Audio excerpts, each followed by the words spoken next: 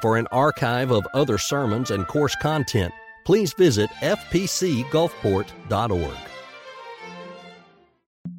In chapters 25 through 40 of Exodus, God gave Moses some specific directions on how to build the tabernacle. In today's study, we'll see that the word that was to describe God's plan for the tabernacle and its priest was the word holy. You would be just amazed what people think will save them. Do you have any idea how many people in our country, in our community, in Gulfport, think they're saved on this basis because they were baptized once long ago? Do you have any idea how many people in our culture, community, nation think they're saved because their names are on some church membership roll somewhere? And as long as those names remain on that membership roll, they're good. People will yoke their salvation to a lot of things, and usually, almost uniformly, the thing that they're yoking their salvation to is some work done long in their past, some action that was taken by them or on their behalf, and when that action was taken, it punched their ticket and they're in. For those who think, I did one thing a long time ago, or someone did it to me when I was baptized or what have you, and that's sufficient, the author of Hebrews would like a word with you. Hebrews 12 says this, pursue peace with all people and holiness, without which no one will see the Lord. Today's sermon's about holiness. What role does holiness play in our salvation, if any? And while we're on the topic, why did the priests in today's text wear one thing on their forehead and one thing only? Holiness to the Lord. What's this all about? Let's return to the text and see if we can find out. Verses 31 through 35 of today's text say this. It says, you shall make the robe, meaning the priest's robe, of the ephod all of blue. That matched the veil. There's a reason why it's supposed to be blue. There shall be an opening for his head in the middle of it, and it shall have a woven binding all around its opening, like the opening in a coat of mail, so that it does not tear. And upon its hem you shall make pomegranates of blue and purple and scarlet all around its hem, bells of gold between them all around, golden bell and a pomegranate, golden bell and a pomegranate upon the hem of the robe all around. God seems very specific about what he wants here. I wonder if there's a reason why. Verse 35, and it shall be upon Aaron when he ministers, and its sound will be heard when he goes into the holy place before the Lord, and when he comes out, that he may not die. All right. As we said at the outset this morning, today's passage falls in the middle of a large section of chapters that deal with the construction of the tabernacle. Now, for many of us, this gets kind of foreign to us. You read page after page of all this specificity, and we don't apply it in our own day and age because there's no tabernacle, there's no temple. So we look at that, and some of us are tempted to skip past it. My hope is that you won't, based on what we see in just this one text, which is a microcosm of all these chapters. God has a reason why he put this in his word, and there's a lot we can extract from it if we'll take the time to study it. So today's passage about the robes of the priest, it falls in the middle of a large section of chapters dealing with construction of the tabernacle. Now, as we said before, the tabernacle was revolutionary in its day, and here's the reason why. Because the pagan cultures, they all had gods. The pagan cultures had all manner of gods, and yet these gods were gods far in the distance, aloof gods. Remember the Greeks, they had Zeus on top of Mount Olympus? Well, with the Canaanites and the others, they had gods as well that you had to somehow attract their attention. You remember on Mount Carmel, the prophets of Baal and Asherah, they jumped around all day. They danced, tried to get their god's attention. They even cut themselves, hoping that would flag him down. But the gods of the pagans historically have always been at arm's length, at a distance, and you'd be fortunate, you'd be lucky if they ever deigned to even look upon you, let alone to help you. That's different than what we see in the tabernacle. In the tabernacle, God says, I'm not content to be far removed from you. But the tabernacle is going to be similar to the garden in which I walked with your first parents in the cool of the afternoon. Why? Because I love them and I love you. And because good fathers are not absentee, but they dwell in the midst of their children. In this way, I will dwell in your midst. You will construct a tabernacle. And then in this tabernacle, the Shekinah glory of God will dwell with you, will dwell in your midst, and you will be unique among all the nations on the face of the earth, because all the pagans, if you ask them where their God is, they have to point somewhere, point in the Nile River, point in the Euphrates, point over there, point to the mountain, point to the stars. You, my Israelites, you, my people, you can point to that tent in the middle of your campsite and say, God dwells here. For the Israelites, this was wonderful and amazing. A little scary, too, because they'd encountered this God on Sinai, and they knew he was no shrinking violet. They knew this is a God of majesty and power, and he says, I'm going to dwell in your midst. And because I'm going to dwell in the midst of you, you are going to have my protection along with my presence. So in Exodus 25 through 40, he says, let's talk about that tabernacle. Let's talk about it. Because the tabernacle is a type of heaven. So a lot of the ingredients that we see in the materials and the composition, they anticipated greater and bigger things. And so for this reason, God says, let's describe the way this tabernacle is going to be built right down to the smallest detail. Right down to the bells and the pomegranates. The golden bells and pomegranates are going to go around the hem of the priests who enter in. All of it was important to God, and if it was important to him, maybe it should be important to us as well. And so that's why we study this and why we try to extract the details here. Now, before we talk about the wardrobe of these priests, let's stop for a minute here. Can someone tell me, what nation did the Israelites, were they just delivered from? What nation had they just escaped from? Egypt, right, exactly, Egypt. Egypt, I'm glad no one said Moab or something else. Egypt, they just came out of Egypt. So, with that said, this generation, I don't know, where had they learned how to worship? Where had they learned their religious practices from? From Egypt. So their understanding of religiosity was greatly influenced and impacted by the pagans who are now drowned at the bottom of the Red Sea. And God says, hey, you my people, because I know you might have developed some bad habits, I not only wanted to take you out of Egypt, but I want to take Egypt out of you. You're not going to be pagan like you were. You're not going to do the things that you used to do.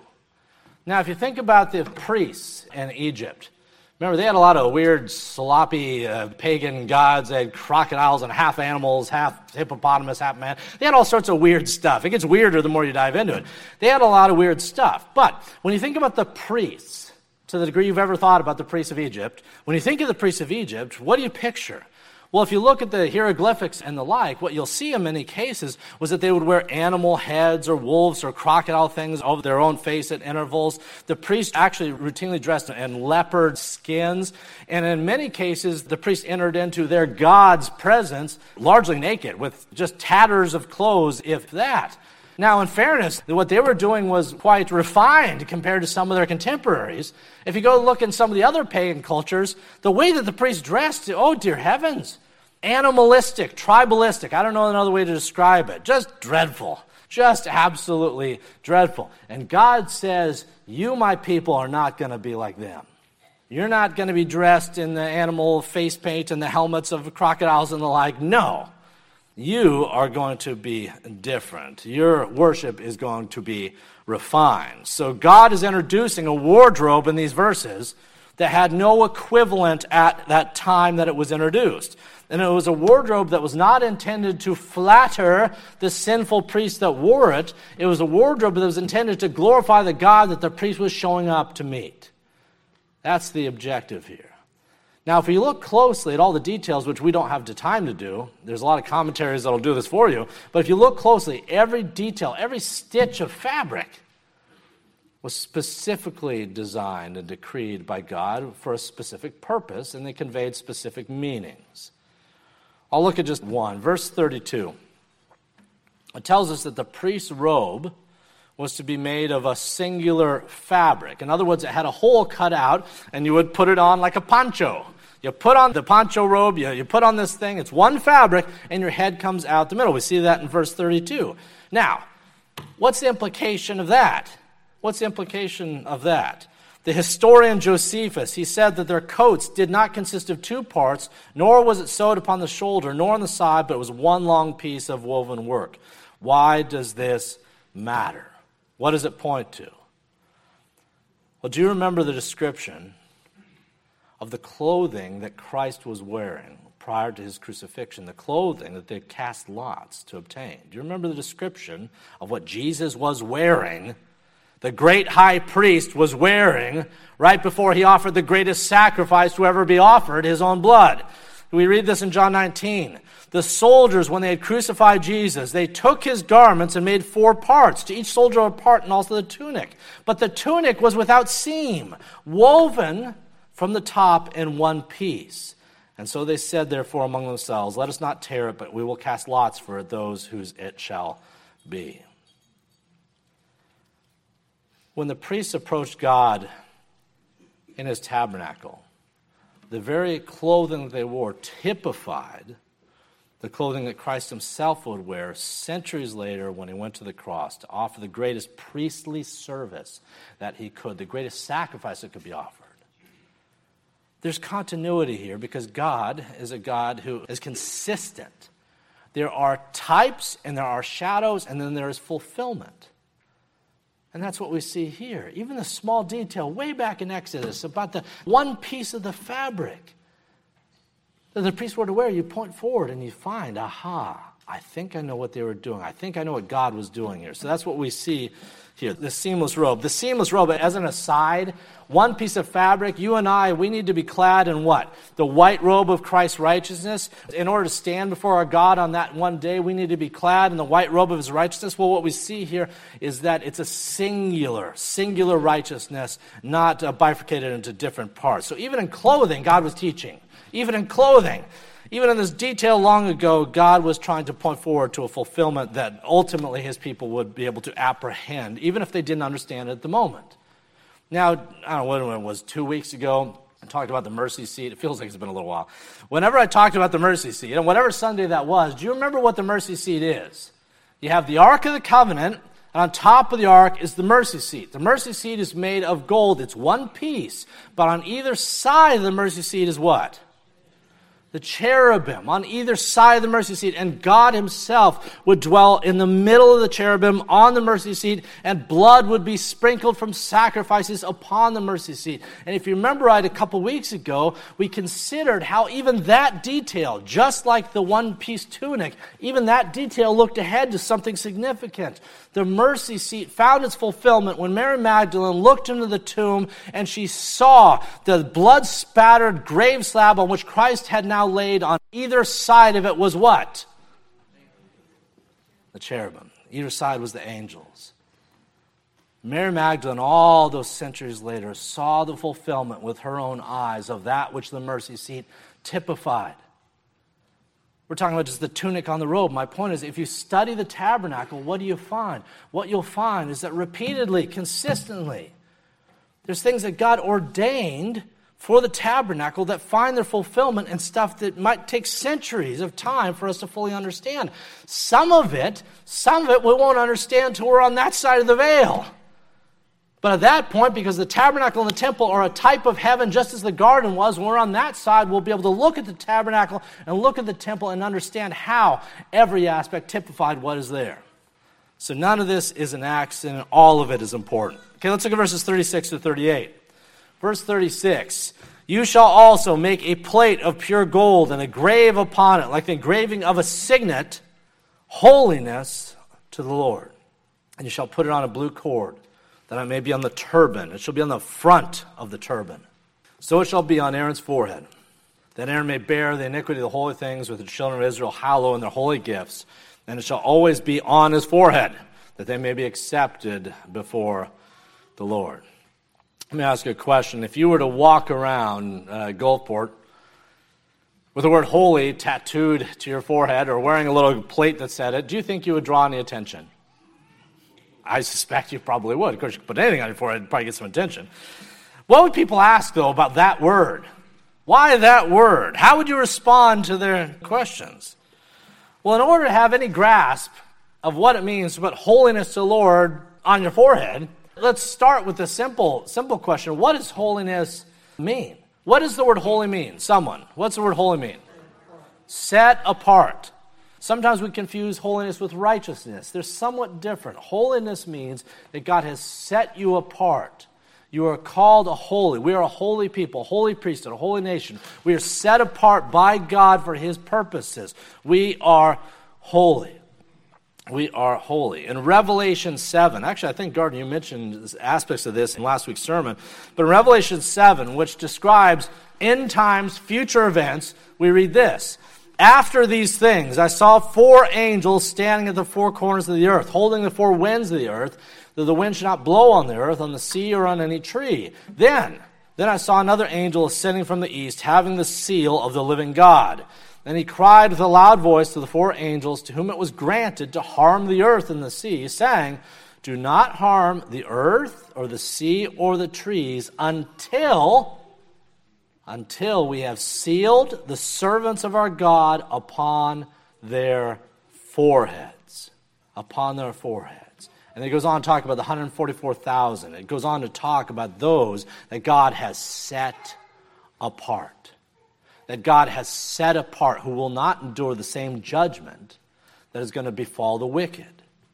We see this in Revelation. God sets apart his people. Way back here in Exodus, we see that we are holiness to the Lord on their forehead. The same principle is applied in a symbolic, spiritual sense here in Revelation. This is a way of God saying that these people are mine. That these people are mine. They are holy, set apart from all the darkness, set apart from all the wicked, set apart from all those consigned to the depths of hell. These people are special. These people are holy. These people are mine. That's what's being signified here when you put holy on your forehead. There's no greater future or hope we could have than to symbolically have this on our forehead. Now, holy, you could say it's being utilized in this text as a noun, as a person, place, or thing. A holy man, holy nation, what have you.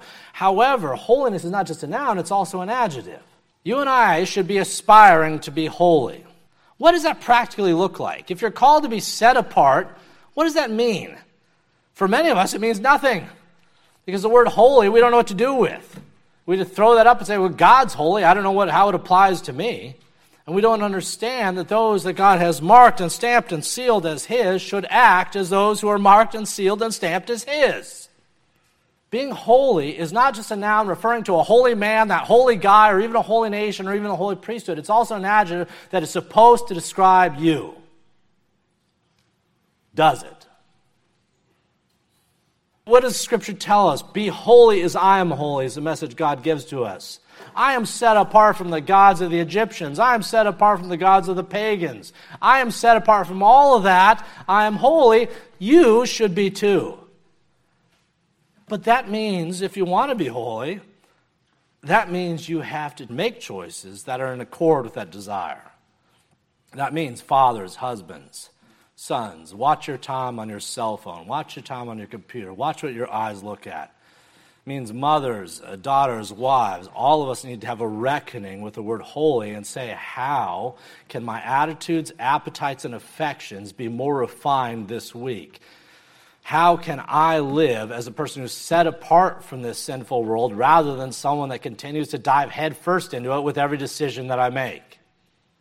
Be holy as I am holy. Be called apart. So here we see it as an adjective that is to be aspired towards, not just by priests long time ago in a galaxy far, far away, but by you and I as well. So holy. Now, when we think of holiness in the corporate context as a church, what does that mean for us as a body? Well, it means a lot, more than we have time to talk about, but at a minimum, it means this. If you're a fan of alliteration, you're going to like this. Some of you probably are. And I never do alliteration, so here you go. If you want to be holy, if we as a church want to be holy, we are to be reverent, we are to be respectful, and we are to be regulated by God's word. A holy people is reverent. A holy people is respectful to their God, and a holy people regulates their practices and the things they do in this corporate body on the basis of what God has said in his book. He told the Israelites everything he expected them to do, and he didn't ask them to be innovators and come up with different ideas as they went. Now, we do not have the same directions given to us from the tabernacle that applied to First Pres and Gulfport, and yet the principles have not departed.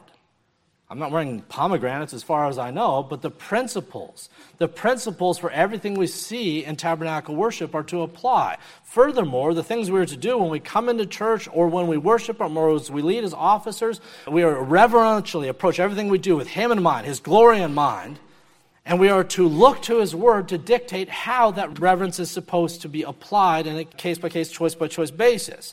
How do we approach music? How do we approach prayer time? How do we approach the activities of this church?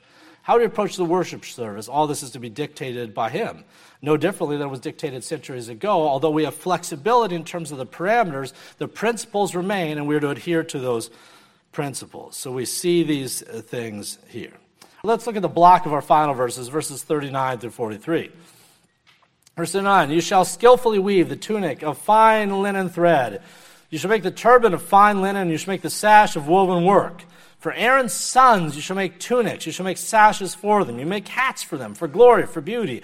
You shall put them on Aaron your brother, and upon his sons with him.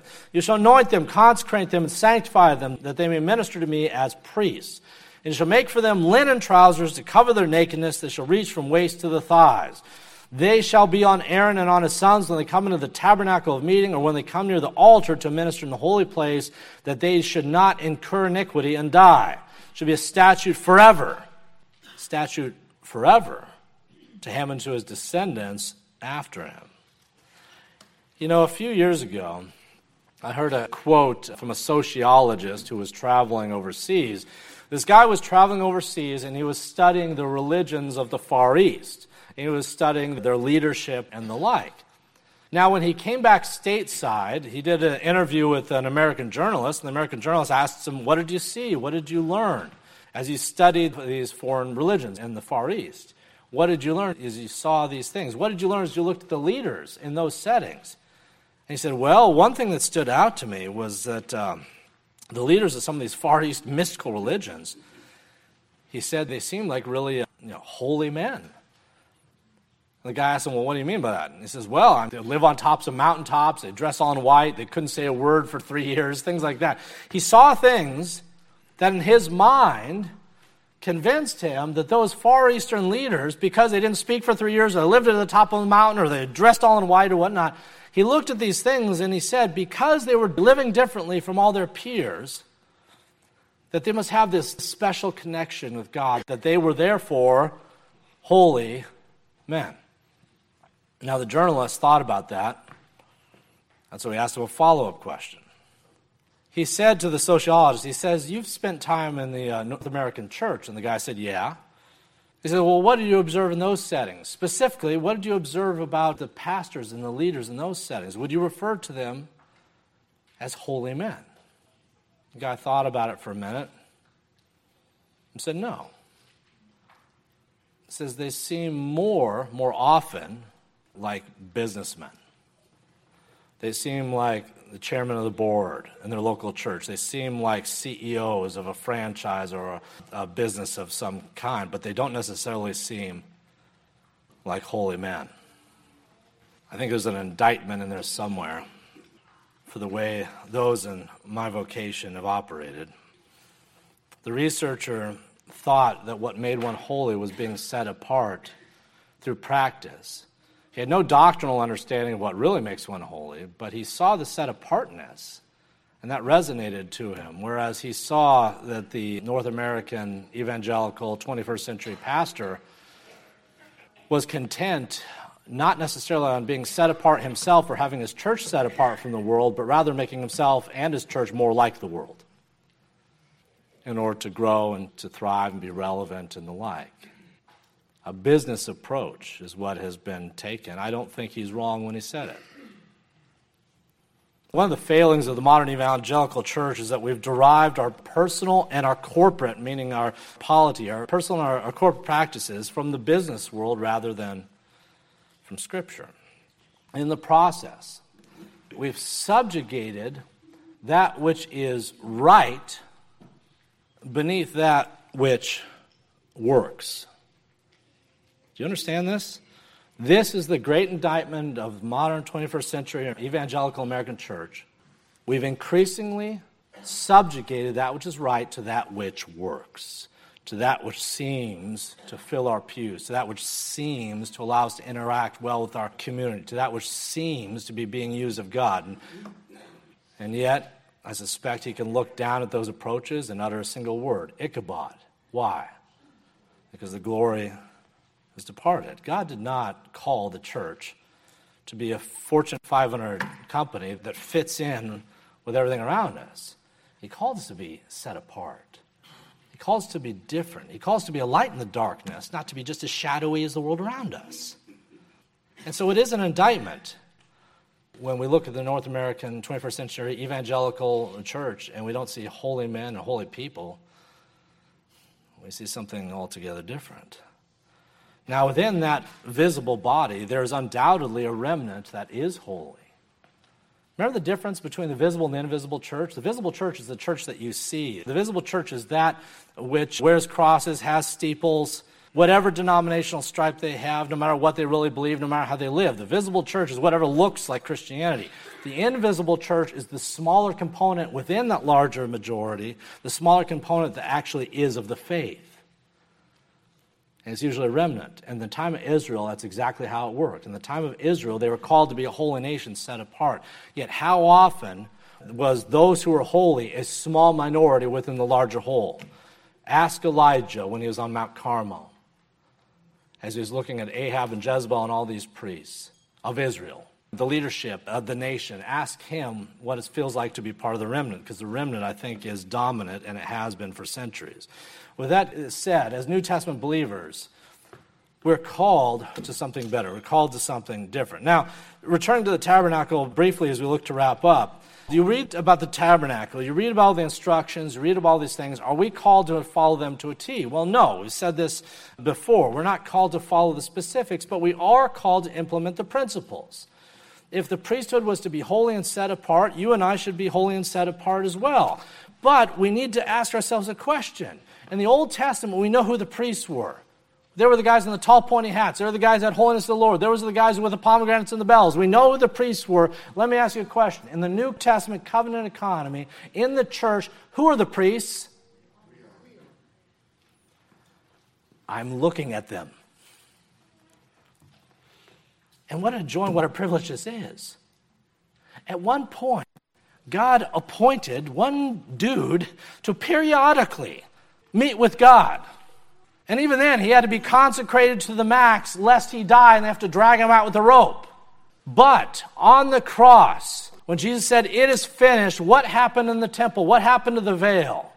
It was ripped in two, rent in two. What does that symbolize? It symbolizes this, that you and I now have access, unfettered access to our God. We don't send one guy in once a year to go meet with him. You and I, as the author of Hebrews said, can now boldly approach the throne of grace. So much has changed. We don't have sacrifices like they did back then. Why? We don't need them. We have one sacrifice offered once and for all, the Lamb of God. Jesus Christ himself was the fulfillment of what all those dead animals typified. All the things that you see in Old Testament worship, they had principles. They were important. This is not irrelevant. And yet, they anticipated and looked forward. They were shadows and types of a later fulfillment. And because of that, no, we don't have the same exact practices, and yet we do have the exact same principles. You and I are called to approach God corporately and individuals in the same motivation of heart. Holiness to the Lord that we see in Scripture. Let me close with this final exhortation. If I may be so bold, I think you and I need a reckoning with the word holy.